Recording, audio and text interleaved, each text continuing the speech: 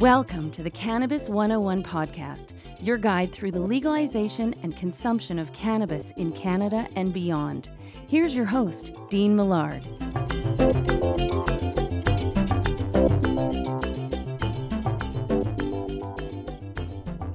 Welcome to the Cannabis 101 podcast.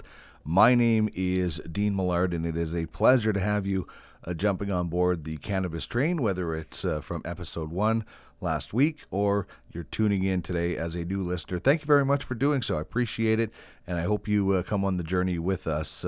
This is a good show today that I'm really interested in because it's really, really educational. We're also going to have a lot of fun, but we're going to dive into the world of hemp. And remember, this show, it's not just about getting high. It's about getting healthy with the cannabis plant. And hemp is one of the coolest things that you never knew about, maybe. I certainly didn't know a ton of stuff that I learned in getting set for this podcast about hemp. So Jay-Dee from Yellowhead Hemp Co. is going to join us, and he is going to really lay down some good information. So we're going to break it up into two parts. So I'm really looking forward to bringing you that conversation and educating you, because that's really what we want to do. More on that in a second. Chris Ianson is our educator in What's That Strain. He manages the Nova Cannabis White Ave store, and we are going to do Tweed Balmoral and Tweed Penelope today. So a couple of things to look forward to as we inform you about the history, what the desired effect should be, the THC levels, what kind of a strain. Is this a good starter strain? Is this a good strain for more experienced people? Because that is the purpose of this show. We want to be a fun, educational show, whether you're an experienced cannabis person, and I consider myself a pretty experienced cannabis person, but I'm learning new stuff all the time when it comes to this plant, as are scientists. So it's so exciting. Or maybe you're brand new. Maybe you've never used cannabis before, but you've heard all these things, so you want to give it a try. We want to help you ease your way into the world of cannabis. They say start low and go slow. It's not just a corny sounding slang. It's saying it is something that you should do. You really don't want to dive into something that's like 22% THC if you've never done it before. Or maybe you're what they call the boomerang, where you used cannabis in high school or something. You probably smoked joints back then. Well, now you can use cannabis in oil form and so much more that maybe you're going to dive back in. So we want to be able to help you and guide you back into the world of cannabis. So that is the purpose of the show. In just a second, we're going to get into what goes well with, which is anything that pairs with cannabis. And for any of the segments that we do and discussions that we have, I try to post a lot of it on social media so you can participate. Here are the ways that you can get in touch with the Cannabis 101 podcast on social media and through email. First of all, on Twitter, it's the Cannabis 101. On Instagram, at the Cannabis 101 podcast. There is a Cannabis 101 podcast Facebook page. And if you do want to get in touch with us, whether you think you might be a good guest, or maybe you have a question for an upcoming guest, or just a question in general, we'll try to answer as much as we can, or at least refer you to your doctor to ask that question if something that we can't answer. But you can email us at cannabis101podcast@gmail.com. And you can find me, my kind of all-around account, at Duck Millard. And for more podcasts, contests, information, and all of that fun stuff, check out www.cannabis101podcast.ca. So we'll get going with what goes well with. We'll have This Week in Cannabis News and an interesting update about that in this segment coming up that we will tell you about. We will have cannabis characters, and today we're going with the dude, man. One of the best cannabis characters out there. Do not call him Mr. Lebowski. He is the dude. So we'll be celebrating the dude and cannabis characters. As mentioned, we will have What's That Strain, Tweed Balmoral and Tweed Penelope with Chris Ianson later on. And we'll go tools of the trade. We're going to talk desktop vaporizers today. And I'll tell you the one I've used and the ones I would like to use. And if you have one, get a hold of us either on the email or the social media accounts that we set and give us your thoughts, because maybe there's one out there that I don't even know about. And we're close with a weed word of the day. We're talking weed culture today, weed culture words. So you can also send us your thoughts with your weed word of the day. And as always, we start with what goes well with. Last week I talked about the music Beck, and I love listening to that dude. Had the pleasure of seeing him in concert in Edmonton a little while ago. And today I'm talking about hiking, walking. Now, I should preface, if you're going to go climb Mount Everest, probably don't smoke a J before you do it. But if you're going on a leisurely hike or just a walk outside through some trails or something, I live in St. Albert. There's gorgeous trails. I love to get out to Nordegg, Alberta. We go to a place called Expanse Cottages. It's beautiful, and we do some hiking there. And I love it. I find it enhances the sights, the sounds. Being in the mountains is the best, or just on a trail. I just find it really enhances things. And, depending on what strain you're using, you could have a really relaxing strain, and so you have a really relaxing one, or maybe have an uplifting one, and you maybe get a little bit more into your hikes. So that's the one thing I love to do: hiking, walking, just being out in nature and listening, and hopefully away from the noise of a road or a highway if you can, and just observe what's going on around you and talk with the person that you're with and really enjoy it. So that's my what goes well with. I think hiking and walking pair well with cannabis.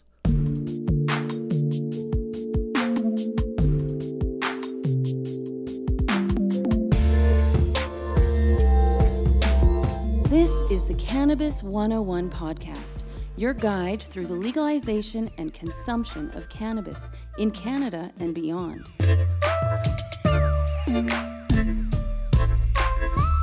Very interested in this next conversation with Jay-Dee Netter, and we are talking hemp. And Jay-Dee, before I introduce who, I'll actually let you introduce who you are with and what you are doing, because I'm really excited about learning more about hemp, and the things I didn't know are amazing. So you used to work with my wife Trish. That's how we know each other. Tell me a little bit about who you're with now and what you're doing with hemp. Sure. So we co-founded the Yellowhead Hemp Co. about 3 years ago. We've got a farm up by Edson, Alberta. I won't give away the exact location right now. The RCMP know where it is, though. Jay-Dee Netter. I'm from Edmonton, Alberta originally. We started Yellowhead Hemp Co. about 3 years ago. Decided, to maybe get a bit away from cannabis and be contrarian and go to hemp, which I'm sure we'll talk about in detail about why we did that. Basically, in a nutshell, when we first applied for our license probably about 3 years ago to grow the hemp, we didn't realize how many restrictions there were around hemp. Unfortunately, it gets a bad rap in terms of what it's capable of and how it should be, regulated. But basically, in a nutshell, we decided to, hey, you know what? A lot of people are jumping on the cannabis wagon. Not a lot of people know anything about hemp, maybe to the degree that we can get some hemp hearts at Superstore, and they're really good for us. And so we dove right into it, got right into working with Alberta Innotech. There's a professor there by the name of Jan Slosky. He was who told us, look, everybody and their dog's going after the cannabis market, but there's an entire industry here that we need to develop, and we need people to grow it if we're going to do anything with it. So that interests me. And so, I co-founded this with my business partner, Ricky Schendel. Bought a piece of land. Our business model is basically predicated around us being an aggregator. Well, we'll bring in the hemp, we'll find the products that we can build out of it, but we actually utilize local farmers to do all of the work for us. So I would never consider myself a farmer. They work really hard and they know what they're doing, and so we like to employ them to do that. So how can people find you guys, as far as looking into more of what you're doing? And we're going to discuss more in detail. But for right now, if somebody was looking for some more information, where can they find that? Right now, we're just taking a social approach. So go on Facebook, look up Yellowhead Hemp Co., and we've got a bunch of posts on there. Some really cool pictures about our last 2 grows and some of the products that we've done with some partners here in Edmonton. All right, we are speaking about hemp, and a lot of people, when they hear hemp, probably like a lot of people when they hear CBD, think I'm not going near that. I don't want to get high. It's lumped in. The cannabis plant has so many different excellent properties, and this is just one of the many that this has. And listen, our slogan is it's not just about getting high, it's about getting healthy. Do I like the THC effect from cannabis? Yeah, I do. But I also like the non-THC when it comes to CBD. And something else we're going to talk about is CBG that you're going to tell me a little bit about. And now you're going to tell us the many uses of hemp. But before we get that, maybe just for people that aren't educated, and there's a lot of them like me, I know kind of what hemp is, but until you told me, I had no idea really about hemp. Hemp is cannabis. And so there's a big misconception around that. Hemp is actually just a strain of cannabis, a landrace that's been around for most likely millennia. I think it was first processed back in 1100 BC is what the first recorded session of it being on a tapestry or something is. But ultimately, in Canada's perspective, it's called industrial hemp because the strains and the land races that we use to grow have to have less than 3% THC. And so over the years, these races have been, and these strains have been grown for their fiber qualities or for their grain production, your hemp hearts and things along those lines. Literally leading up to Prohibition in 1930s, I don't know the exact date, people were forced to grow hemp down in the United States and Canada. It was used for, one of the main purposes of it was textiles. So your parachutes that people were jumping out of planes and using in the war were made out of hemp. I think a couple of the first flags in the United States were made out of hemp. George Washington had a mandate that everybody grow hemp. And they talked about that in the movie Dazed and Confused a little bit. Absolutely. And I always thought it was a joke in that movie. And here it is. George Washington was like, you guys are doing this. Henry Ford actually built a car that was made out of hemp. Incredible. And I think he powered it. Don't quote me on this, but if you look it up, I think he actually made a hemp fuel to run it as well. But the qualities of hemp and why they call it industrial is basically you can process it into so many different usable items, whereas its dainty cousin, other strains of cannabis, is mainly just grown for the really thick buds, the medicinal aspect. You're not going to go and you're not going to go to Aurora's facility and grab, a small little stem off that and try to make a tapestry, right? So industrial hemp, you're talking some strains like Anka and Silesia that will grow 9 to 14 feet tall. And I've got some pictures I'll show you here of some stuff that we grew on our farm. So just to touch on some of the major, benefits out of what you can make out of hemp and why people should really consider growing hemp if they're farmers. The primary one is textiles, right? So if you've ever owned a piece of hemp clothing, whether it be a hat or a pair of shorts or a shirt, this stuff is durable. It lasts forever and it's very comfortable. Compared to cotton, which is, as you wash cotton, it eventually degrades. Hemp actually gets softer and more durable the more you wash it. So it's kind of contrarian to that. But then also making things like ropes and making things like tapestries, any sort of denim, which Levi's is now starting to get back into the hemp game. So that's pretty cool.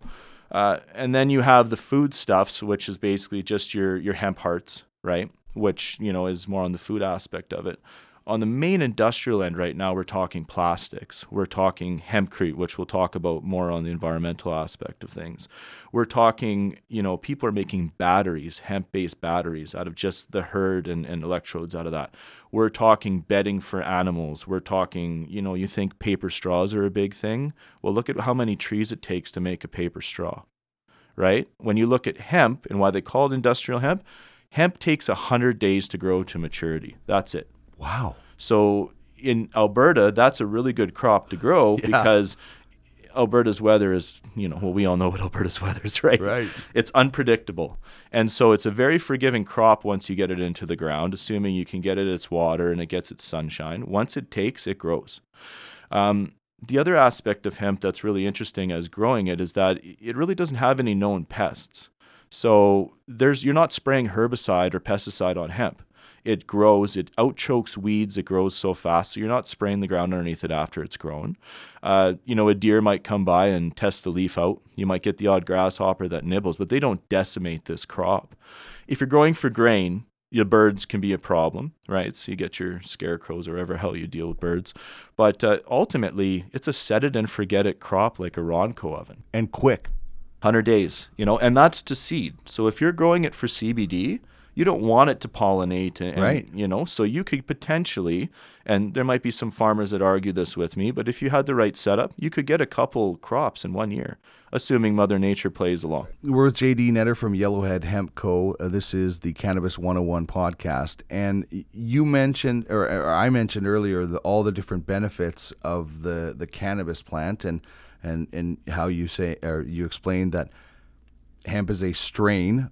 So let's talk about the medicinal properties of hemp. And, we know that cannabis can help with a number of different things. Now, listen, somebody the other day on a comment section said cannabis is the new snake oil being marketed to cure everything. And my reply was, nobody said it cures everything. But there is scientific research about the benefits of the cannabis plant. It's not hard to find. It's research that anybody can find. So let's talk about the medicinal properties of specifically to hemp. So when you're looking at your LPs and people that are stocking the dispensaries and stuff right now, the CBD oil and that you're getting out of that is typically out of a medical cannabis plant. They're just growing it to have higher CBD qualities. Because industrial hemp, and I don't really like that word because it makes it sound dirty, which it absolutely is not, but it has a higher content of CBD just by nature because all the THC for the most part has been bred out of it. And so when you're seeing hemp-derived CBD oil, there's absolutely no difference. CBD is CBD, okay? And so to segue into what it can do for people, it's a whole different podcast, which I'm sure you'll take care of from that end. But from the hemp perspective, a lot of people are having a hard time actually harvesting the hemp buds. Okay, and so if you were able to concentrate that down, your levels of CBD and oil and stuff would go through the roof. So people could grow a field of hemp and make the strongest CBD oil out there, opposed to an LP who has to grow a strain that has quasi-THC, quasi-CBD, et cetera, et cetera. Plus, hemp can grow huge, right? I mean, you see the colas and stuff you're getting on these LPs and their grow ops, and it's pretty amazing. I'll show you some pictures of some of the colas we had from our farm, and you can check it out on the Facebook site as well.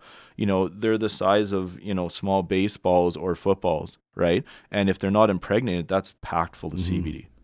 So when you look at a hemp bud, it's the exact same thing as a cannabis bud. You see the trichomes. That's where all the medicinal properties are. And so CBD being the mainstay, and people can call it snake oil, everything else, but you go talk to a parent that has a kid with seizures that's used it, and then you'll swallow your comment pretty quick, right? When it comes to hemp, and don't quote me on the number, but there's a ton of different cannabinoids throughout the entire plant.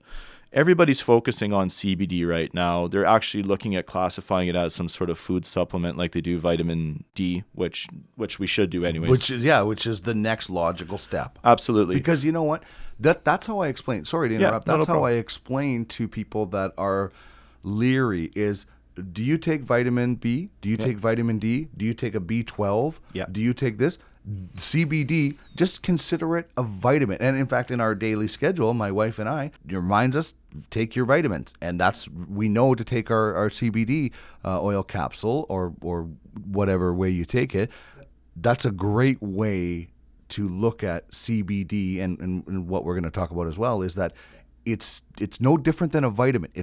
Are you worried about taking B12? Are you worried about taking vitamin D? Just think of it as a vitamin. I think it's a really great way to put that. Well, and I mean, and I'm not a scientist. I'm not a biologist. I'm not a cellular scientist. And you don't play one on TV. No, I know. Just an IT guy. Anyways, the reality is that you have cannabinoid receptors in your body. And so just Google that and look that up. It's a whole different wormhole you can go down, right? It totally is. But a fun wormhole and a healthy one. Well, but you're not really getting your CBD from anything else. So when you start supplementing with CBD, like if you were vitamin D deficient, you start feeling different things, as in better, anxiety, all those things. So, but the one thing I wanted to talk a little bit more about, which is the unknown cannabinoid right now that's being studied, is CBG. And so like you have your CBD, your CBDA, your CBDV, it's all basic off the acids and whether they've been activated or not, heated, degraded. And CBG is very, very prevalent in hemp. It is in cannabis as well, but in hemp more so. And basically, CBG is only bioavailable when the plant is raw. So if you're looking at like full extract hemp CBD oil, you'll notice very trace amounts of CBG. Right? There's studies going on right now, University of Colorado and Israel and everywhere else, about this raw cannabinoid that you literally get from juicing the fan leaves or the buds out of a hemp plant or a cannabis plant. And just incredible anti-inflammatory properties, incredible anti-spastic properties. And we're not talking about lighting up a joint, not that there's anything wrong with that, all for that, but we're talking about, like, let's think about kids here, right? So if somebody has a child with epilepsy or some sort of spastic disease, imagine just getting a Breville juicer and having a plant in the backyard and grabbing a bud and making the carrot orange and hemp plant, and then there's no problems, right? So as we continue to allow the study of these cannabinoids, I think you're going to be amazed at how that snake oil term disappears very quickly. Yeah, and listen, you people that are new to cannabis and maybe new to cannabis since legalization, have probably been inundated with THC and CBD and learning all these terms. And now this CBG that I don't think a lot of people knew much about, and I didn't until doing some research, is coming along, and who knows what else we're going to discover about this. It's so amazing when we look at legalization. So the industry is in its infancy, like it's a baby right now, because it's no country other than Uruguay, and it's just another story. It's a mess. Like, it's nothing like, you can't walk into a Fire and Flower in Uruguay and buy 3.5 grams, or a Nova Cannabis and buy 3.5 grams. So it's such in its infancy. And I think so is our research into the plant. And, as we go along, and, at some point it will be thought of as a vitamin. And we're going to be like, oh my goodness, there are so many properties, and CBG is just another one of those. Yeah, a couple more, just if the listeners are interested, check out THC-V. Check out, there's actually one called CBC, so maybe that will become famous one day. Okay. They all have different spectrums of what they do, and then you get talks about the entourage effect. Your previous guest was mentioning, the terpenes and how everything else works. That's a whole different, element of medicinal value as well. Hemp has terpenes as well. Mm-hmm. It just ultimately, we tend to have this isolationist approach when it comes to molecules and how they help us. But when you start looking at these full extract oils, some people who are using them are going, wow, like CBD maybe took the edge off, but whatever this is the cat's meow, right? What's happening? We'll tell you right now on This Week in Cannabis News. That is a fascinating conversation. Looking forward to diving more into CBG as this show continues. And we do plan to have some physicians on and some people that really know the inside of this plant. And we'll discuss more with Jay-Dee Netter from Yellowhead Hemp Co. About the wonderful plant of hemp and the many, many uses. I don't know, there's industrial uses, housing. There are so many great things to discuss. So we'll get to that in a second. But this week in cannabis news, and this will be the last week that you'll have to listen to me drone on about these stories, because starting next week, we're going to have somebody from the OkanaganZ.com join us and talk about cannabis newsmakers. This week, it's the Canadian Cannabis Week, and officially launched in Toronto. A week-long series of public and industry events leading up to the Lift & Co. Canadian Business, or Lift & Co. Cannabis Business Conference and Expo, which starts Thursday. This is Canada's largest cannabis consumer and industry trade show. Executives and staff from Lift & Co. actually opened the Toronto Stock Exchange on Tuesday.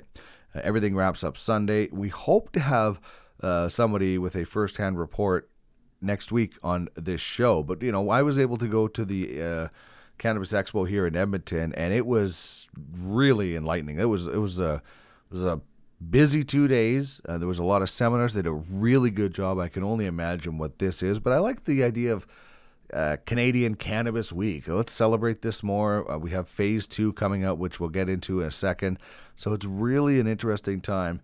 We're kind of like past the first 6 months of legalization, looking towards the future now, and this would be pretty neat. So hopefully we'll be able to find out a little bit more about what was going on. But I like the idea of Canadian Cannabis Week. Speaking of edibles, they could be big business. A new report from Deloitte predicts the next phase of cannabis legalization, or Season 2, as some of the industry are calling it, will be worth an estimated $2.7 billion annually.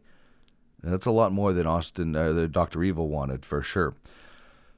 With edibles coming in at over 50% of that $2.7 billion, and at some point after October 17th, possibly December 2019 or January 2020, you will be able to get food, drinks, and topicals, as well as vape products with cannabis in them. The report predicts around $1.6 billion will be spent on edibles in Canada. Drinks second at $529 million, topicals just shy of $175 million, and Deloitte added the world market for alternative cannabis products is expected to double in 5 years. So, man, this is going to be so exciting to see these products come on board. It's going to bring so many more people into the cannabis world that maybe don't want to smoke. There's lots of people out there, and listen, there are a lot of days where I'm just like, you know what, I don't want to smoke. I wish I could have a chocolate bar, and you could make it at home. I'm going to try getting into that. We've tried a couple of things that haven't worked out perfectly, but it's trial and error. So you can go get yourself like a magical butter machine, things like that, make it at home. But it would be nice just to be able to stop by the store and get a chocolate bar or a drink. I'm really interested in the cannabis-infused drink market to see what that might be like. And speaking of drink markets, Napa Valley is sniffing around cannabis. At least some of the people are anyway. This is a really good article from Esther Mobley of the San Francisco Chronicle. I love her headline. It's a great one. Merlot versus marijuana. It's about a group in the Napa Valley wanting to grow marijuana and the opposition to it. The Napa Valley Cannabis Association came forward with a number of signatures in favor of growing pot, and they hope to get the question on the March 2020 ballot. Cannabis is legal in California, of course, but Napa Valley does not allow pot farming. There are apparently some big hitters in the wine industry. They're backing the growing movement. Those against it do so because they feel the valley doesn't have enough room for another cash crop. 99% of the area's ag money is generated through grapes. In Sonoma Valley, it's about 65% according to the article, and pot farming is more welcomed. There is also a worry from those in the wine community that cannabis would contaminate vineyards and that there isn't enough workforce to go around and wine sales would be affected. sfchronicle.com if you're interested in more. It's interesting. I know we're talking hemp today, and I know hemp does not need pesticides, so there wouldn't be anything like that. Pot maybe is a little bit different, so this will be interesting to follow. I just think it would be incredible to be able to go on a wine tour or a cannabis tour.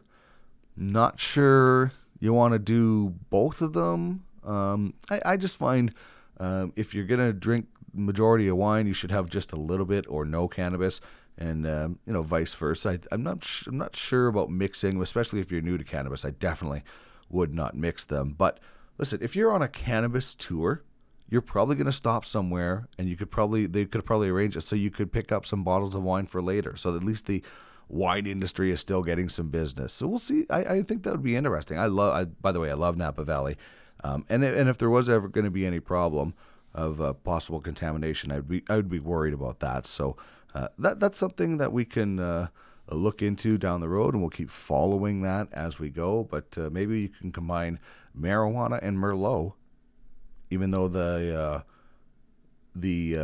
movie Sideways, there was no he was drinking any bleeping Merlot. Maybe you could combine Merlot and marijuana shopping when you're in Napa Valley at some point. You got a joint? No, not on me, man. It'd be a lot cooler if you did. Time now for Cannabis Characters. Dopest dope I've ever smoked. Celebrating the best from fictional 420 film. Hey, I am your stoner. And beyond. Heavy girl with that, man. Is it heavy stuff, man? This is Cannabis Characters, and just to be upfront, that clip or from Cheech and Chong at the end, that was the first cannabis, weed, marijuana movie I ever watched. Instantly fell in love with Cheech and Chong. And me and my buddy Buck actually dressed up as Cheech and Chong one Halloween. We're driving around in my old K car and smoking cigarettes at the time, and it was flowing out the window, and we actually got pulled over by the cops, and I was really close to doing it's back there on the bumper, but he never asked for my license. He just wanted to check out what we were doing and said, people like to rob banks and stuff like that, but Cheech and Chong, big influencers when it comes to marijuana culture for me, and they're coming to town in October. It's the goal of the Cannabis 101 podcast to try and get an interview with the legendary Cheech and Chong, but today we're celebrating the Dude. You mind if I do it, Jay? Don't call him Mr. Lebowski. He is the Dude. Of course, that's Jeff Bridges, who is legendary in this role. John Goodman. I dressed up as John Goodman, actually. We had a Lebowski Fest this past winter at a bowling alley, and I was John Goodman. Maybe I'll post some pictures of that sometime. Steve Buscemi as Donnie is awesome. John Turturro, Julianne Moore. The list goes on. Of course, it's a Coen Brothers movie, so I know most of you have seen The Big Lebowski. For the rare person that's listening that has not seen it, check it out. It's a great movie when you don't even talk about the cannabis point of view. But there you go. You heard that clip. He wanted to do a Jay as Jeffrey Lebowski was lamenting the supposed kidnapping of Bunny. And sorry, spoiler alert, but I'm assuming most people have listened to it or read it, or watched it, or rather, or listened to it. Maybe it's an audiobook or something. That would be kind of cool. So anyway, the Dude, he's writing checks for milk at the beginning of the movie. I love how he reincorporates the this aggression will not stand man later on. Just a great character, a laid back stoner. He's a hippie. He was part of the Seattle 7 or whatever, him and 6 other dudes. So yeah, he's a laid back guy, loves to bowl, listens to bowling, meditation tapes, pretty good. And it's obviously a mistaken identity. But there's so many legendary things, like the whole, when he gets his car back finally because it was stolen. And vagrants have, sat in it and done whatever they were going to do. And the great exchange with the police officer where he asked him if he has any leads. And he's like, leads? Yeah, they got us working on shifts. They got 4 more detectives on the case. It's just like, we laugh so hard at that. And then, so the Dude gets his car back and he's driving home and listen to his Creedence and things happen.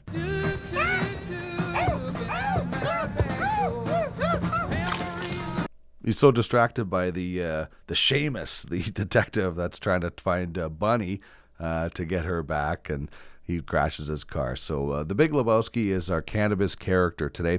One thing I found interesting, there's some really good stuff, some good videos out there of Bridges, Goodman, and Buscemi sitting down with the Today Show discussing so many great things about the movie and what went on. And Jeff Bridges would walk up to the Coen brothers and say, like, do you think the Dude would burn one before this? And they'd be like, yeah, probably. So then he'd go back and rub his eyes. He wouldn't go back and smoke a J. He would rub his eyes so they're all rubbed out. Because this is the thing. He stopped smoking pot during the filming because of all the, quote, mans and F-bombs that there were in the script. He said he didn't want to improvise it and felt not using cannabis would help, which oddly is a kind of a very undude-like thing to do, but it worked out. Jeff Bridges was gold. The whole movie is brilliant. The late Philip Seymour Hoffman was awesome in it. Was it Brand? I think it was. Yes. What's her? Tara Reid says Brand can't watch though. So it's just a wonderful movie. So we're celebrating the Dude today in Cannabis Characters. What's that strain? Let's find out with Chris Ianson, Nova Cannabis store manager and educator.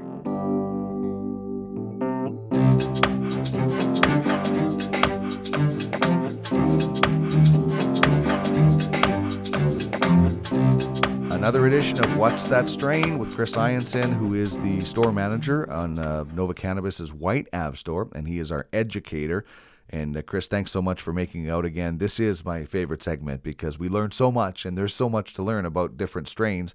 And I get to taste it. And the two strains I picked up this week are from Tweed. One is Tweed Balmoral, it's a hybrid, and Tweed Penelope, which is also a hybrid. So thanks again for making it out to St. Albert. Yeah, thanks for having me, Dean. Okay, let's talk first of all about the LP, and that's Canopy Growth, and Tweed is kind of one of their offshoots. So tell us a little bit about Canopy Growth. Yeah, absolutely. So Canopy Growth, they're one of the bigger players in the cannabis world right now. They've been around since about 2014. Formerly, they were called the Tweed Marijuana Inc., but they changed their name. They were founded by Bruce Linton. He's quite a character in the cannabis world. I'm a big fan of Bruce. Very knowledgeable guy.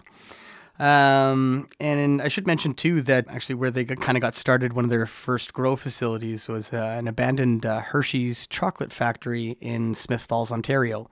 So that's so cool because you're making use of a giant factory that was once very busy, and you're probably providing a lot of jobs. Yeah, absolutely. A lot of people had lost jobs in the town there, and cannabis came in and kind of saved the town. And I love the synergy. Quite often, I will reach for a chocolate bar, maybe a Hershey's, after I consume cannabis, and now it's being produced in a former chocolate factory. Yeah, it's awesome. All right, let's do it. So this is Tweed Balmoral. It is a hybrid, and it is from Canopy Growth. Give us a little background history on Tweed Balmoral. The actual strain of Tweed Balmoral is UK Cheese, which is quite a legendary hybrid. It's known for its pungent, stinky feet smell and cerebral head effects too. So it's a very popular strain. All right, so the name does have something to do with what it is, and we're going to get into the name in a second. This Tweed Balmoral, the THC level and CBD level, explain a little bit about that. The batch that we've got here came in at 21% THC and 0% on CBD, and that's usually where the Balmoral will go, usually around 20% to 23%. So this would be a high range or a mid range? We'll call this a high range THC. All right. This is one of my favorite things about this segment. What's in a name? Last week, we had one that was named after a CIA project, which I think is real cool. And like I said, it kind of reminds me of how they name horses. Horses have really funny backstories to their names sometimes, and it seems like marijuana strains as well. So what's in a name with Tweed Balmoral? All the Tweed names for their cannabis actually come from Tweed fabric patterns or the names of small towns in the UK. So which is this? Balmoral is a fabric pattern. All right. So I envision myself wearing a Balmoral tweed jacket with a pipe, maybe a monocle, and a top hat while I consume this. Would that probably enhance it for me? I think so. That's a classy move. Yeah, I'll start dressing up for this segment. All right. The packaging, I find when I look at it, it's nice. It's kind of cool. Tell us a little bit more about the packaging from this particular brand. Yeah, for sure. So we've got the 1 gram tin from Tweed here. Looks very nice. Around Christmas time last year, we were getting a lot of people coming in looking to get some stocking stuffers, and they wanted to put some cannabis in stockings. A lot of comments on how nice it looked, and it would be great for a gift. But there has been comments too on the fact that it's not recyclable because it's metal and plastic mixed together. At home, that's correct. We do take recycling at our stores at the Nova locations. Mm-hmm. Some of the packaging you can actually recycle because it's just plastic, so you can do that on your own. These ones, I guess when the next time you're going to get your next strain or whatever you're doing, just bring them along like you would do bottles, and you're probably not going to collect as many bottles as people do with these. You just go exchange them. So that's interesting. You mentioned about the packaging as far as gifts and stuff like that. Did you find like it was just insane at Christmas time last year with legalization of people coming in and buying marijuana or whatever else? Yeah, absolutely. It was pretty big. It was obviously our first Christmas holidays with cannabis being legal. But yeah, we had a ton of stocking stuffers, accessories too. A lot of like small pipes and hemp wicks and a lot of little kind of knickknacks and accessories for your cannabis that you can throw into a cannabis aficionado's stocking. I love that. It's like birthdays, Father's Day, Mother's Day, things that you can now include some really cool, and there are. And listen, we do tools of the trade here on this show, and we talk about the different devices that you can use, and there are so many. So I really like that idea of gifting stuff now in the cannabis way. Let's talk about the terpenes with Tweed Balmoral. Yeah, for sure. So I kind of looked into the Tweed Balmoral terpenes, hoping to see I'd find like a cheesy terpene. Could not. I think what it is it's a combination of multiple terpenes that gives it that kind of pungent smell. Alpha-santalene, beta-caryophyllene, limonene, and myrcene are the four main ones. And I feel like it's a combination of those that create that kind of cheesy combination. But definitely the peppery flavor that you're going to notice with the cheese is from the caryophyllene. Okay. Explain one more time. I know we did it last week, and we'll probably do it for a while because we have new listeners joining us every week, I hope anyway. Explain terpenes for people really quickly. Yeah, for sure. So terpenes are the aromatic oils within cannabis. So, a lot of people come into the stores and they want just the highest THC we got, where there's kind of more to cannabis than just THC. We call it the entourage effect. And so that's the THC content, the CBD content, and the terpenes. Those three things factor into desired effect. And so with the terpenes, like limonene, for example, that's very citrusy. You're going to find limonene in your like lemon skunk, a lot of the fruitier strains too. And not only does it kind of provide that citrusy smell and taste, but there's also effects to terpenes too. So some can provide uplifted mood. Some can provide sedative effects. A lot of the indicas with myrcene will have that. So it's just more than just the taste and smell, and it does factor into the desired effect. All right, let's get to that. What are we expecting when we use Tweed Balmoral? You're going to expect to see some uplifted mood. I think this cannabis will put you in a good mood. It always makes me smile.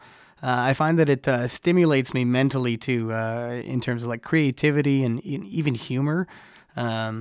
Just things seem more fun. I laugh a lot on the UK cheese, for sure, and definitely a good energy with it, with nice body effects. So it's kind of like nice in the head, great on the body too. It's a really complete strain of cannabis. All right, I'm looking forward to that. This is so. If you want to watch a nice comedy and laugh a little extra harder, this could be the one for you possibly then. Or if you want to go out and do stand-up comedy because maybe you think you're funnier or something like that. Who knows about the desired effects. We should mention everybody is a little bit different, so this isn't gospel that you are exactly going to feel this way, but these are the general feelings, and these are the feelings that you experience when using this. Yeah, absolutely. That's my take on it. It's important to note, everyone's got a different endocannabinoid system, a different biology. So one particular strain of cannabis isn't going to make everyone giggle and laugh. It's, how those terpenes and the cannabinoids in that cannabis react with your biology will kind of set it off, but there is generalizations that we can kind of pass that we can take. I'm going to do the taste test. Tell me what I should be expecting. Yeah, for sure. So you're definitely going to notice the cheese kind of smell and the flavor as well, with hints of spice though. So it's not going to be all cheese. And there is going to be some notes of berry in there too. Definitely, you can definitely taste the berry. I felt that for sure. Okay, so the one thing I know before we came on the air, we were talking about this and the dense buds and the bright orange pistils that you should notice. Yeah, absolutely. So when you pull it out of the package, one might look at it and say it'll look a little bit smaller, just when you think that it's going to be underweight with how small it is, but it's just got very dense nugs. So there's a larger mass of weight in a smaller area, but it will bust up and fluff up into, a gram of rollable or consumable cannabis. All right. I really enjoyed Tweed Balmoral, and I'm really looking forward to the next strain that we're talking about. It is Tweed Penelope. It's also a hybrid, and again, from Canopy Growth. That is the LP that we are focusing on today. Tell us a little bit about the history of Tweed Penelope. Tweed Penelope it's a CBD strain, a very balanced hybrid. and the lineage of it is CBD skunk haze. Yeah, so it's a hybrid strain with a nice balance of THC and CBD. And that's interesting for people to know because, a lot of people, what they know about cannabis is that THC makes you high and CBD doesn't get you high. This is a strain that has a little bit of mixture of them both. Yeah, absolutely. So that kind of 10% THC too, that's maybe kind of low to mid range. That's going to be ideal for a new consumer or someone that's just looking to not get too crazy and just kind of enjoy their cannabis, but not party too hard. So 10% THC, 7% CBD. And I like that philosophy. A nice entry-level strain for somebody that is new or maybe back again. And you guys have a term for that in the cannabis industry. Yeah, for sure. It's a boomerang consumer. So it's like when a boomerang comes back to you. So you can take a little break. We always welcome everyone back into the cannabis world. Yeah, you took a break after high school and maybe now you're back in retirement or something like that. So as we mentioned, the packaging, you can't recycle this at home, but you can come in to a Nova Cannabis store. They have recycle bins that you can take care of. So when you're going to get your next gram or whatever, you can recycle it there. The terpenes involved in Tweed Penelope. Tell us a little bit about them. For sure. So the two main ones in Penelope are pinene and myrcene. So you're going to get a very noticeable piney smell with this flower, and with like kind of notes of clove with the myrcene. Desired effect, and again, everybody's a little bit different, but what's the general consensus on the desired effect with this? I like to call this, it's very chill. It's a mild head buzz and nothing too crazy. It's still a lot of fun and very relaxing on the body. That was super nice too. All right. And again, it sounds like a really good starter entry-level strain for somebody looking to give cannabis a try. And there's many reasons which we go through on this show all the time to give cannabis a try. Okay, so this is also, before we get to the taste test, this strain, Tweed Penelope, won a pretty prestigious award at the 2018 Canadian Cannabis Awards. Yeah, that's right. It took home the Top Balanced Flower Award, that's a prestigious award because I'm sure there was a number of excellent balanced flowers within that category. And speaks to why it's a good entry-level strain because it is a very balanced high that you would get off of it and different effect. All right, the taste test, I'm going to give it a try. Tell me what users of this will experience. Yeah, for sure. So you're going to definitely, the first taste you're going to notice is probably that skunk. It's got a skunky, very cannabisy taste to it. Yep. And then the pine we'll throw in there, and then light hints of citrus kind of at the end of your hoot. And it was very tasty indeed. So that is Tweed Penelope, Tweed Balmoral. And we should mention, if you're looking at for this particular strain, you should check ahead before you head to the store. It's a good idea to do that, check ahead. And there are ways that people can do that with Nova Cannabis. Yeah, absolutely. So our 8 locations in Alberta and our 1 in Ontario, you can find the phone number on Google, or you can go to our website at novacannabisstore.com. And we've got all our locations listed there, as well as on the homepage, there's a product availability button, which lists what our stores have for the day, and it gets updated daily. Awesome. This has been Tweed Balmoral and Tweed Penelope on What's That Strain. Thanks, Chris. Thanks for having me.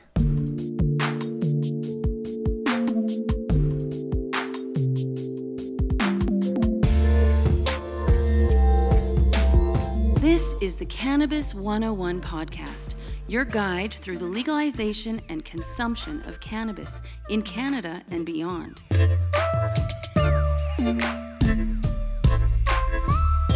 All right, looking forward to exploring the plant and hearing all the great scientific research that will be done on cannabis. We're speaking with Jay-Dee Netter from Yellowhead Hemp Co., and we are talking about hemp on the Cannabis 101 podcast. Remember, it's not just about getting high, it's about getting healthy, and we just spoke about some medicinal properties of hemp. Let's talk about some amazing uses of hemp, which, fiber, plastics. hempcrete, what I didn't even know existed until we started talking. And, you know, I'm guilty of being ignorant about this, like a lot of people, because, you know, I was so much focused on the CBD, THC. I like smoking cannabis and things like that. But the possibilities, they almost seem endless with hemp. So let's talk about the different, what would you call it, industrial uses? Is that a good term? Yeah. Even productization of hemp, yeah. right? So let's talk about the challenges before we can get to the product, Sure. if that's all right. So our hemp industry in Canada is probably about 30 years behind the Netherlands and China due to prohibition. So, you know, being a little bit, you know, biased about this, we can thank our government for that. And not to knock them, but I am. So we'll just leave it at that. They put us behind in the sense that they treated it just like medicinal cannabis, if we want to just differentiate the two. And so ultimately what's happened is we do not have the processing capabilities to do this on a mass scale right now.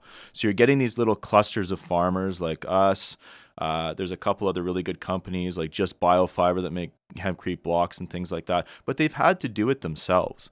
There's one decortication plant that's active right now, as far as I know, that's willing to be publicized, right? And that's owned by the government in Vegreville. That's at an Alberta Innotech site. So you can imagine people trying to buy the materials of processed hemp to build other things, and you can only get it from a government decortication unit. There's a supply chain issue there. So ultimately what's happening is people have grown hemp and they've tried to grow it for the grain and make $1 at it as a farmer. Some people have tried to make, you know, hemp-based products, and there's no facilities to actually process the hemp stock. Really? Yeah, so this is coming up now. We've kind of smartened up, and there's investment coming in. They're trying to build in key areas. There's one up in Nisku or Leduc right now. I don't know if it's live, but it's going up. The issue with that is for every acre of hemp that you grow, you can get up to a ton and a half of fiber. So imagine transporting that. Mm-hmm. It's cost prohibitive. So for us, in order to make products out of hemp, when it comes to the industrial uses, you have two items that you get off the stalk. You have the bast, which is the long, stringy, strong fibers that you use for textiles. And then you have the hurd and the shiv, which is the cotton batten on the inside. With the bast, you're looking at, you know, very, very high-end expensive textiles. You're looking at ropes, things that would replace fiberglass ropes, all these sorts of things, nylon ropes, things like that. When you're looking at the hurd and the shiv, you're looking at building things like hempcrete. So what's hempcrete? Mm-hmm. How do we build it, right? It's as simple as this. You get a bunch of hemp hurd and you get a bunch of lime, and the same sort of combination that you would make concrete with, you'd mix it together and you would make hempcrete. So it's, you look at a cement block and a hempcrete block, and they're going to pretty much look the exact same? They do. You'll see little fibers of hemp in it, and there's just a lot of area that they're focusing on right now because hempcrete has some pretty incredible properties. One being that it sequesters CO2 even after it's been formed into a block. So think about this. It's a bit mind-blowing, but as you're growing hemp, you're sequestering tons and tons of CO2 out of the air, and then you process that fiber into a concrete and you build a house out of it, and your house will continue to sequester CO2 out of the air. Your house will absorb CO2? Absolutely. Good for the environment. Absolutely. Good for the carbon tax. Yeah. But hemp itself is a carbon negative plant. So it actually sucks out more CO2 than it ever uses to grow or anything along those lines. And then when you start building it into a building material, you literally are building little areas that are sucking CO2 continuously out of the air. It's also almost completely fireproof. It's incredibly strong. So you Google some hempcrete buildings from China, they've been around for hundreds of years without any issues. Wow. And it also helps purify the air on the inside. Now, I don't know the science behind it, but if you just Google hempcrete, the first thing that comes up, Wikipedia or anything else, it has all the use cases for it.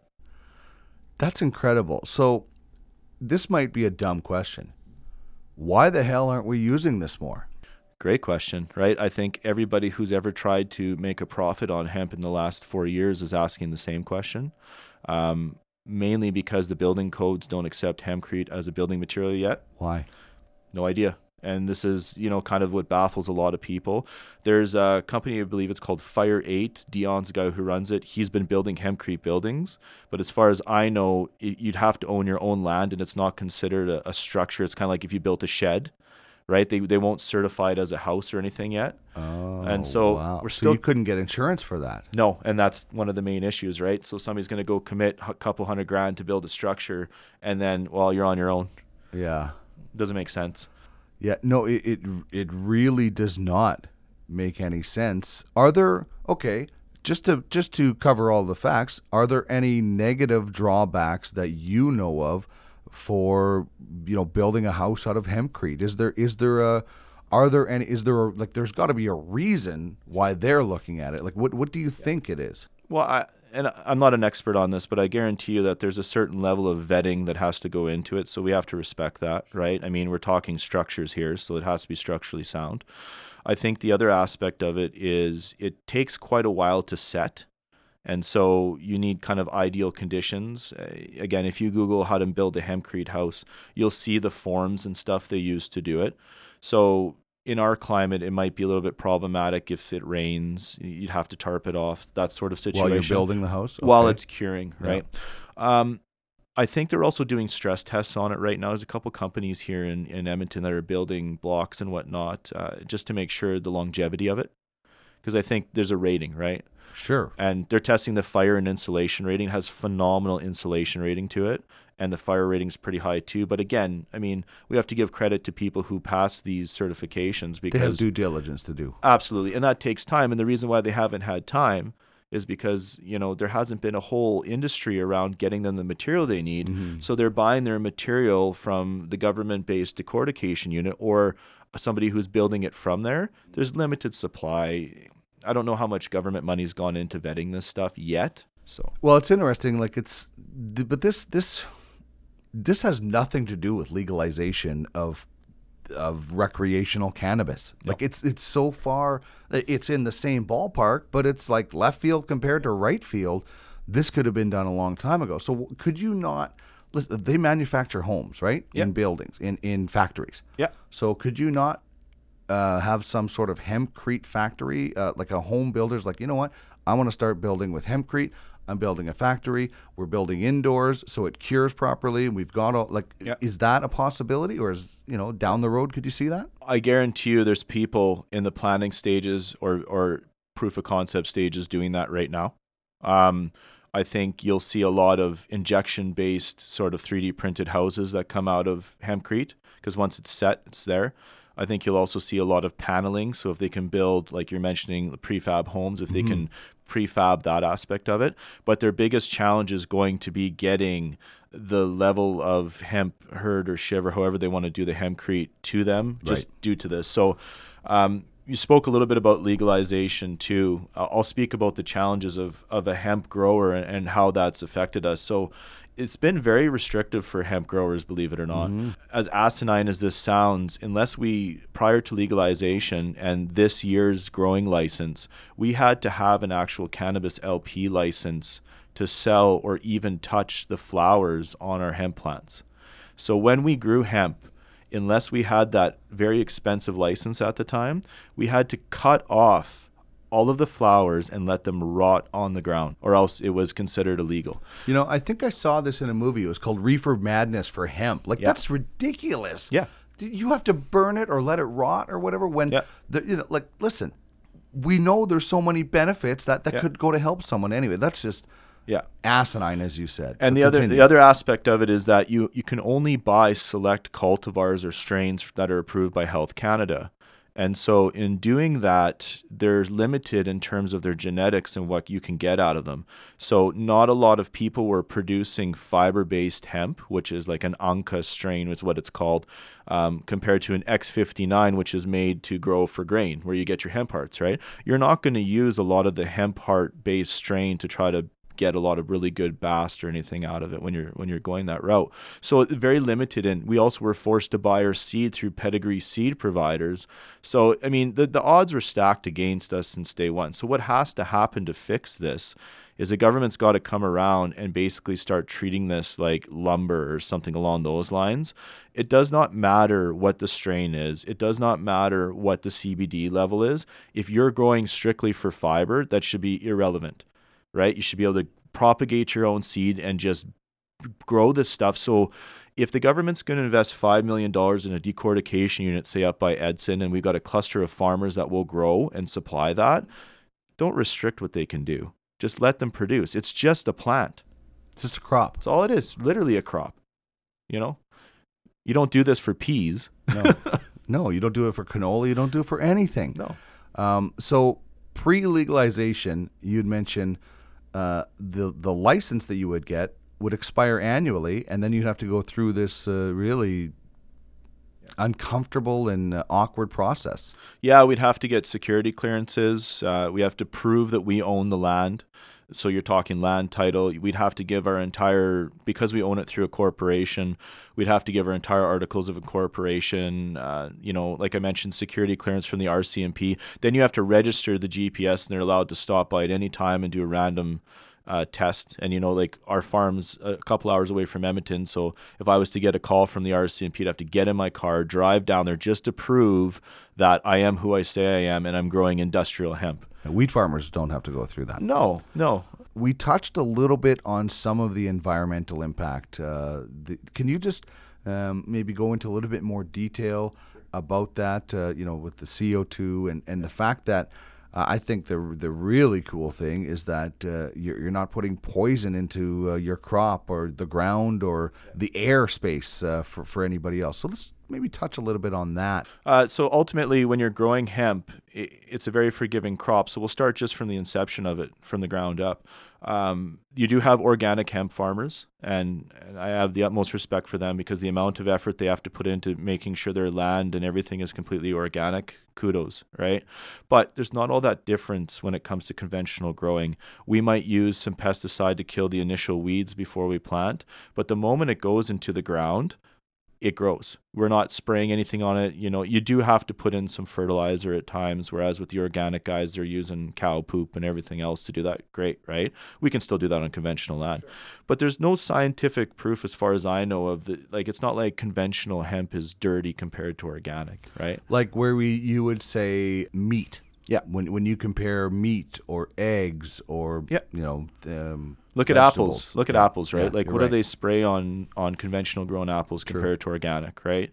So once it's growing, right, or as it's growing, it's constantly sequestering CO2 out of the air. Now, like I mentioned, hemp is a 100-day crop. So if we were just growing it to sequester CO2 and we weren't worrying about it getting to maturity, you could grow it up to a certain level, cut it down, process it, and do it again in one Alberta grow season. We should have those kind of farms spread out all over the world. Absolutely. Well, if you're cutting down forests, why are we not replacing, fields that are empty? Instead of growing fancy golf grass, grow hemp. Something could be made out of it. Look at all these railroad ties that got to be made, like every sort of aspect. If you're going to concrete, if you're going to lumber, just give hemp a try. Build an industry around that. And so back to the environmental aspect of it. So it's sequestering CO2. We're not putting pesticides on it. We're not putting herbicides on it. It's cleaning the soil as it's growing, right? And then when you go to cut it down, you're basically either combining it or sickle mowing, like just chopping it down, and that's it, baling it up and taking it, right? So sure, there is a little bit of gas used or diesel in your combine, but how are you going to get it off? Till we're completely robotic, that's the only way to go, right? Horse and plow. Let's go back to the early 1900s. But problem with that, once it's created, there's not a lot of energy that goes into decortication either, right? We're literally stripping fiber off of a stem. And then, sure, you're going to have some steam, you're going to have some water, things along those lines. But, and then if you go to make hempcrete, it's continuously sucking CO2 out of the air. But then look at hemp plastics. They're completely biodegradable. which is, we definitely need that look at the oceans right now. So what sort of products are being made with hemp plastic? It's not mainstream yet in the States. They're starting to make like pop bottles and water bottles that you can throw away. But there's, you can make some, like I mentioned, Henry Ford built that one car that's right, made out of hemp. So the resin and really strong, long-lasting plastics as well. Oh, good. So it has the ability to displace some of the petroleum, or complement some of the petroleum products that come out of there. Yay oil, I'm all for that. But I mean, there's ways to supplement it. Sure. And also potentially the combination of two, you can make a super plastic. Who knows, right? That's the thing. We don't know and everything about this yet. No. And I mean, just to end that too, anything that's paper-based, you really have to look at hemp as a really renewable way to get things like paper, even toilet paper. There's ways to process it, but it breaks down a lot easier, completely biodegradable. And why are we chopping down forests when we can grow a plant in 100 days if we had the processing facilities? This is truly renewable stuff here. There's a field. There's how many products can come out of that field, right? Yeah, what other crop can you, like you said, there's not a lot of crops out there. And that's what essentially this is that has such multi-use. So we are speaking with Jay-Dee Netter from Yellowhead Hemp Co. Let's talk about some of the uses that your hemp specifically have gone into. Alley Cat released a hemp beer last year called Alley Jane, and it was brewed using your hemp grain. That must have been such a cool feeling when you had your first sip, knowing that this, part of this beer came from what you guys are doing. Absolutely. I mean, really, when you look at hemp products, you're seeing hemp hearts, maybe the odd hemp cereal, granola, things along those lines. They're usually manufactured by people like Manitoba Harvest, a lot of these big players. And so in meeting the excellent crew over at Alley Cat, talking to the brewmasters, talking to Neil, the owner, I just said at a tasting, would you guys ever consider doing a hemp beer? And they were excited about it.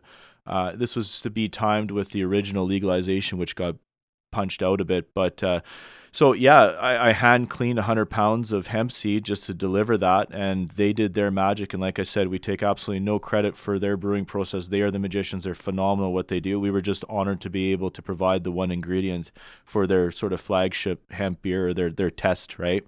But they did something different. So they don't use hemp flour, which some other brewers have used. They actually used hemp seed and roasted it, which I think really added to the flavor of the beer. There's a lot of different hemp beers if you just look amongst Liquor Connect and everywhere else, but be curious to see if anybody else has actually gone to the length that Alley Cat did and did it so pure, just using the actual seed and roasting it and brewing with that. I'm looking forward to trying that out. Is it fairly widely available? Unfortunately, it's all gone. Oh, no way. Yeah, so I believe it's sold out. And with their beers, because they're unpasteurized, it would only last so long. True. So, I mean, shameless plug here, Alley Cat, if you want to do another one, I'm happy to help. I was just going to say, when's round 2? And I'll help taste test the product. You guys are also a member of the Canadian Hemp Trade Alliance. Yeah. Tell us what that is. So that is basically a conglomerate of hemp-based growers, producers, government officials, and lobbyists who are working to move the hemp industry in the right direction. A mentor of ours, Jan Slasky, who works for Alberta Innovates, he mentioned the first thing we should do is join this. And that's truly where we made our first connects in terms of who's growing what, who's doing what. There was some delegates from South Korea that were looking for some hemp seed. I believe some growers out of Manitoba were able to fill that order. So this is quasi-marketplace, also a lot of lobbying towards Parliament in terms of the CBD rules and everything else. Some really intelligent people on the board. And just as a member, it really helps us communicate with other hemp farmers, guys that are combining, guys that is there a decortication going up? What are you building with it? From that, we've seen people build, cat litter. We've seen them build horse bedding. And so it just gives you ideas and everybody's trying to move the industry forward. Being part of that alliance is really what's kind of kept us in the hemp game too. Jay-Dee Netter is with Yellowhead Hemp Co. I really appreciate this conversation today. As we wrap up, what would be your words of advice or thoughts just on hemp as a final definition, or what you would like to, final message to people out there about hemp? it's not very economical right now to go buy an entire fleet of hemp clothing or anything like that. But take the time and spend a little money and get yourself a piece of clothing and see what it can do.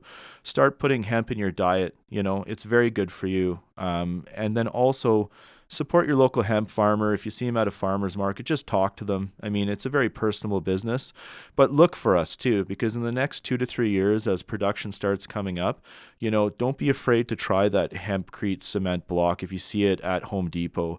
Don't be afraid to put in a hemp railroad tie if you're building a garden. I think you'll be pleasantly surprised at what it can do. And my final message is that, for so long it's been kept away from us. Now that we have access to it in its entirety, just watch out, because it's going to be amazing what we can do with it. Jay-Dee, thanks so much for dropping by. Thanks for the opportunity. Appreciate it. Time now for Tools of the Trade. Is this a dream? The latest and greatest in cannabis accessories. Today we're talking desktop vaporizers and tools of the trade. I'm going to talk a little bit about the one I use, and then hopefully I'll hear from some of you about what you use, and maybe I'll learn a thing or two, and maybe you will as well. I use the Silver Surfer. It's from 7th Floor Vapes. You can ride the wave with this one, as they say, and I have, and it's enjoyable. And if you don't know what vaporizing is, just do a quick Google search. It's a lot more of a healthy way to consume your cannabis, and it gives you a little bit of a different effect as well.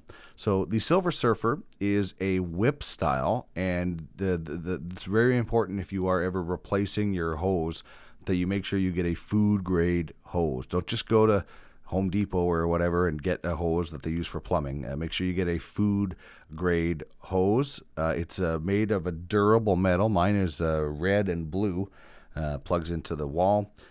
They do have custom hand-blown glass parts you can get from 7th Floor Vapes, and they make a whole bunch of different type of vaporizers as well. There's something called the Super Surfer, which is, I guess, a bit of an upgrade on the Silver Surfer. There's the Dabuda, a Sidekick, a Lifesaver, Hero Pan. They make a whole bunch of different things for vaporizers, but we're talking about the Silver Surfer right now. As mentioned, it has a ceramic heater, and it also has the vape is going to be strong through the glass, and it has a hands-free little clip that can go on if you just want to let it dangle there and grab a hoot whenever you want. So that's the Silver Surfer that I use, and I went to one of the Shell Shocks shops in Edmonton here, and just picked up another base plate, a yellow one that I can change it out with if I ever feel like changing the color. So it's interchangeable, so that's kind of cool. There's definitely some more high-end, more expensive vapes that you can get, and I think most of the websites that I've looked at, they talk about the Volcano Digital being the best. A lot of the best of sites I've seen have that listed as number one, and it's definitely something I aspire to get at some point. I have used it before at a hockey draft down in Calgary one time. The guy that was hosting it had one, and it's so great. If you've never seen one, just YouTube video it. It's a big bag that fills up with vape, and you just kind of take it whenever you want, and I don't know how long it lasts, but it's pretty cool. So the Volcano Digital seems to be the go-to. There's one called the Vapor Rise. It's VAPIR Rise 2.0. The Dr. Dabber switch is interesting. It combines flower with dab, if you're into that. And dabbing is something that I don't have any experience with, and we'll maybe explore down the road as another way for you to consume your cannabis. So there's a few different ones. There's this Stores and Bickle Plenty, which is a more compact version of the Volcano, and it looks very different. It looks almost like a drill with a hose on the end of it. So there's a lot of different. The Dabuda desktop is made by Silver Surfer, as I mentioned. That's one of them that gets a pretty high rating as well. So I'd like to hear more about what you use when it comes to a desktop vaporizer, if you do, and maybe you're more interested in a little bit more of a healthy way to consume your cannabis. So you can check that out. As mentioned, I use the Silver Surfer from 7th Floor Vapes, and it's interesting. They have a video on their website that says they've had a Silver Surfer plugged in for 7 years. It might be longer now. I can't remember when the video was. They've never turned it off. They just let it go. Just like I turn mine off. I unplug it when I'm not using it. I put it away. But they've left it on just to show that, I guess how durable it could be. So that's Tools of the Trade, talking desktop vaporizers. Bud, dope, flower, ganja, Mary Jane. We all have our own language when it comes to cannabis. Herb, John Lennon, plant, Thai stick, salad. So let's explore another weed word of the day. Samuel L. Jackson, The Hobbit's Leaf, Lady Gaga, 420. For today's weed word of the day, we're going with weed culture and terms that go along with... you'll hear as we go along. And, one of the terms that's out there when it comes to weed culture and getting together with your friends or, just one friend even is called the session. People say you're going to have a session. And, we have several sessions with a lot of different people and colleagues and things like that. So that's one thing. If you hear that out there, that's what a session is. I love this term, safety meeting. Back when I worked at Global Television, the camera guys would always joke about having a safety meeting. There used to be a bar called Moe's. It was right behind us. Like literally, you walked out the door, stepped down a curb, and you were at Moe's. And the camera guys were always like, "Yeah, we're having a session, a safety meeting." They were having a safety, but it wasn't cannabis. They were just going to have beers. So I've heard that term when it comes to a safety meeting of guys getting together and hanging out, but I had never heard it when it came to cannabis. So I have to remember that the Cannabis 101 podcast will have to have a few safety meetings and pre-planning. Heady is one of those words that's like kind of the rare, really good kind of nugs or bud. And if you know, the top flowering of the bud is the best. And so that's where that comes from, heady, rare. You want to kind of save that for it's like your reserve, if you will. The term puff, puff, pass will be very familiar with those experienced in the cannabis world. But if you're new to it, it's kind of like a courtesy thing. Is you take a puff, and you pass. 2 tokes and go. Don't bogart it like Snoop in Half Baked. Scavenger. You don't want to do that. Puff, puff, pass. You take your 2, pass it on. And I'm not a big roach guy. I'm like, I really like burning my fingers that much. So I always usually, when it gets down to the roach, I'm passing it on to somebody else. And now you probably know the term 420 and what that means. And we'll get into the history of that down the road if you don't know. But do you know what 710 is? This is something that refers to concentrates and dabs. The origin story says it comes from old oil caps on cars. If you turned them upside down, it turned into 710. Concentrates come in the form of oils and resins provided by the cannabis plants. So 710 and 420. And there's a lot of people that are saying 1017 is the Canadian version of 420 because that's when legalization happened. And the one cool thing that if you go with 1017 is you can hit it twice in one day for the most part. Most people are up at 10:17 a.m. and 10:17 p.m. Most people. I never used to be. When I was doing sports night and I was going 9 to midnight, I'd be getting up at like 11 o'clock. So I would have missed the first 10:17. But that's the day when legalization came in Canada, of course. So, if you do 420, you can do 420 in the afternoon if you're not working or have something to do. But most people can't hit 420 and 420. I have done it a few times after late nights on sports night. And that was... You just get a bit of a badge. You give yourself a self-badge of cannabis honor. But 10:17, you could hit at 10:17 in the morning and 10:17 at night, provided you have nothing that's going to impair you from doing, like driving or something like that. So that is a weed word of the day, and that's going to wrap things up for episode 2 of the Cannabis 101 podcast. Thank you very much for coming on this journey with us once again. Big thanks to Jay-Dee Netter from Yellowhead Hemp Co. We had a great discussion of hemp. And Chris Ianson, of course, with What's That Strain. He is at the Nova Cannabis White App Store. He is the manager there, and he is our educator. Looking forward to hopefully getting a first-hand recap of Lift & Co., the Canadian Cannabis Week that's going on in Toronto next week, and we'll see what else we can do. We will have a couple of more strains. Actually, next week, I'm really looking forward to the strains we're doing on What's That Strain. We're doing Edison Rio Bravo and Edison Casablanca. And I'm hopefully, after the show, going to watch Rio Bravo and have some Rio Bravo. A big John Wayne fan. Once again, thanks very much for downloading this podcast. And remember, it's not just about getting high, it's about getting healthy. This is the Cannabis 101 podcast, your guide through the legalization and consumption of cannabis in Canada and beyond.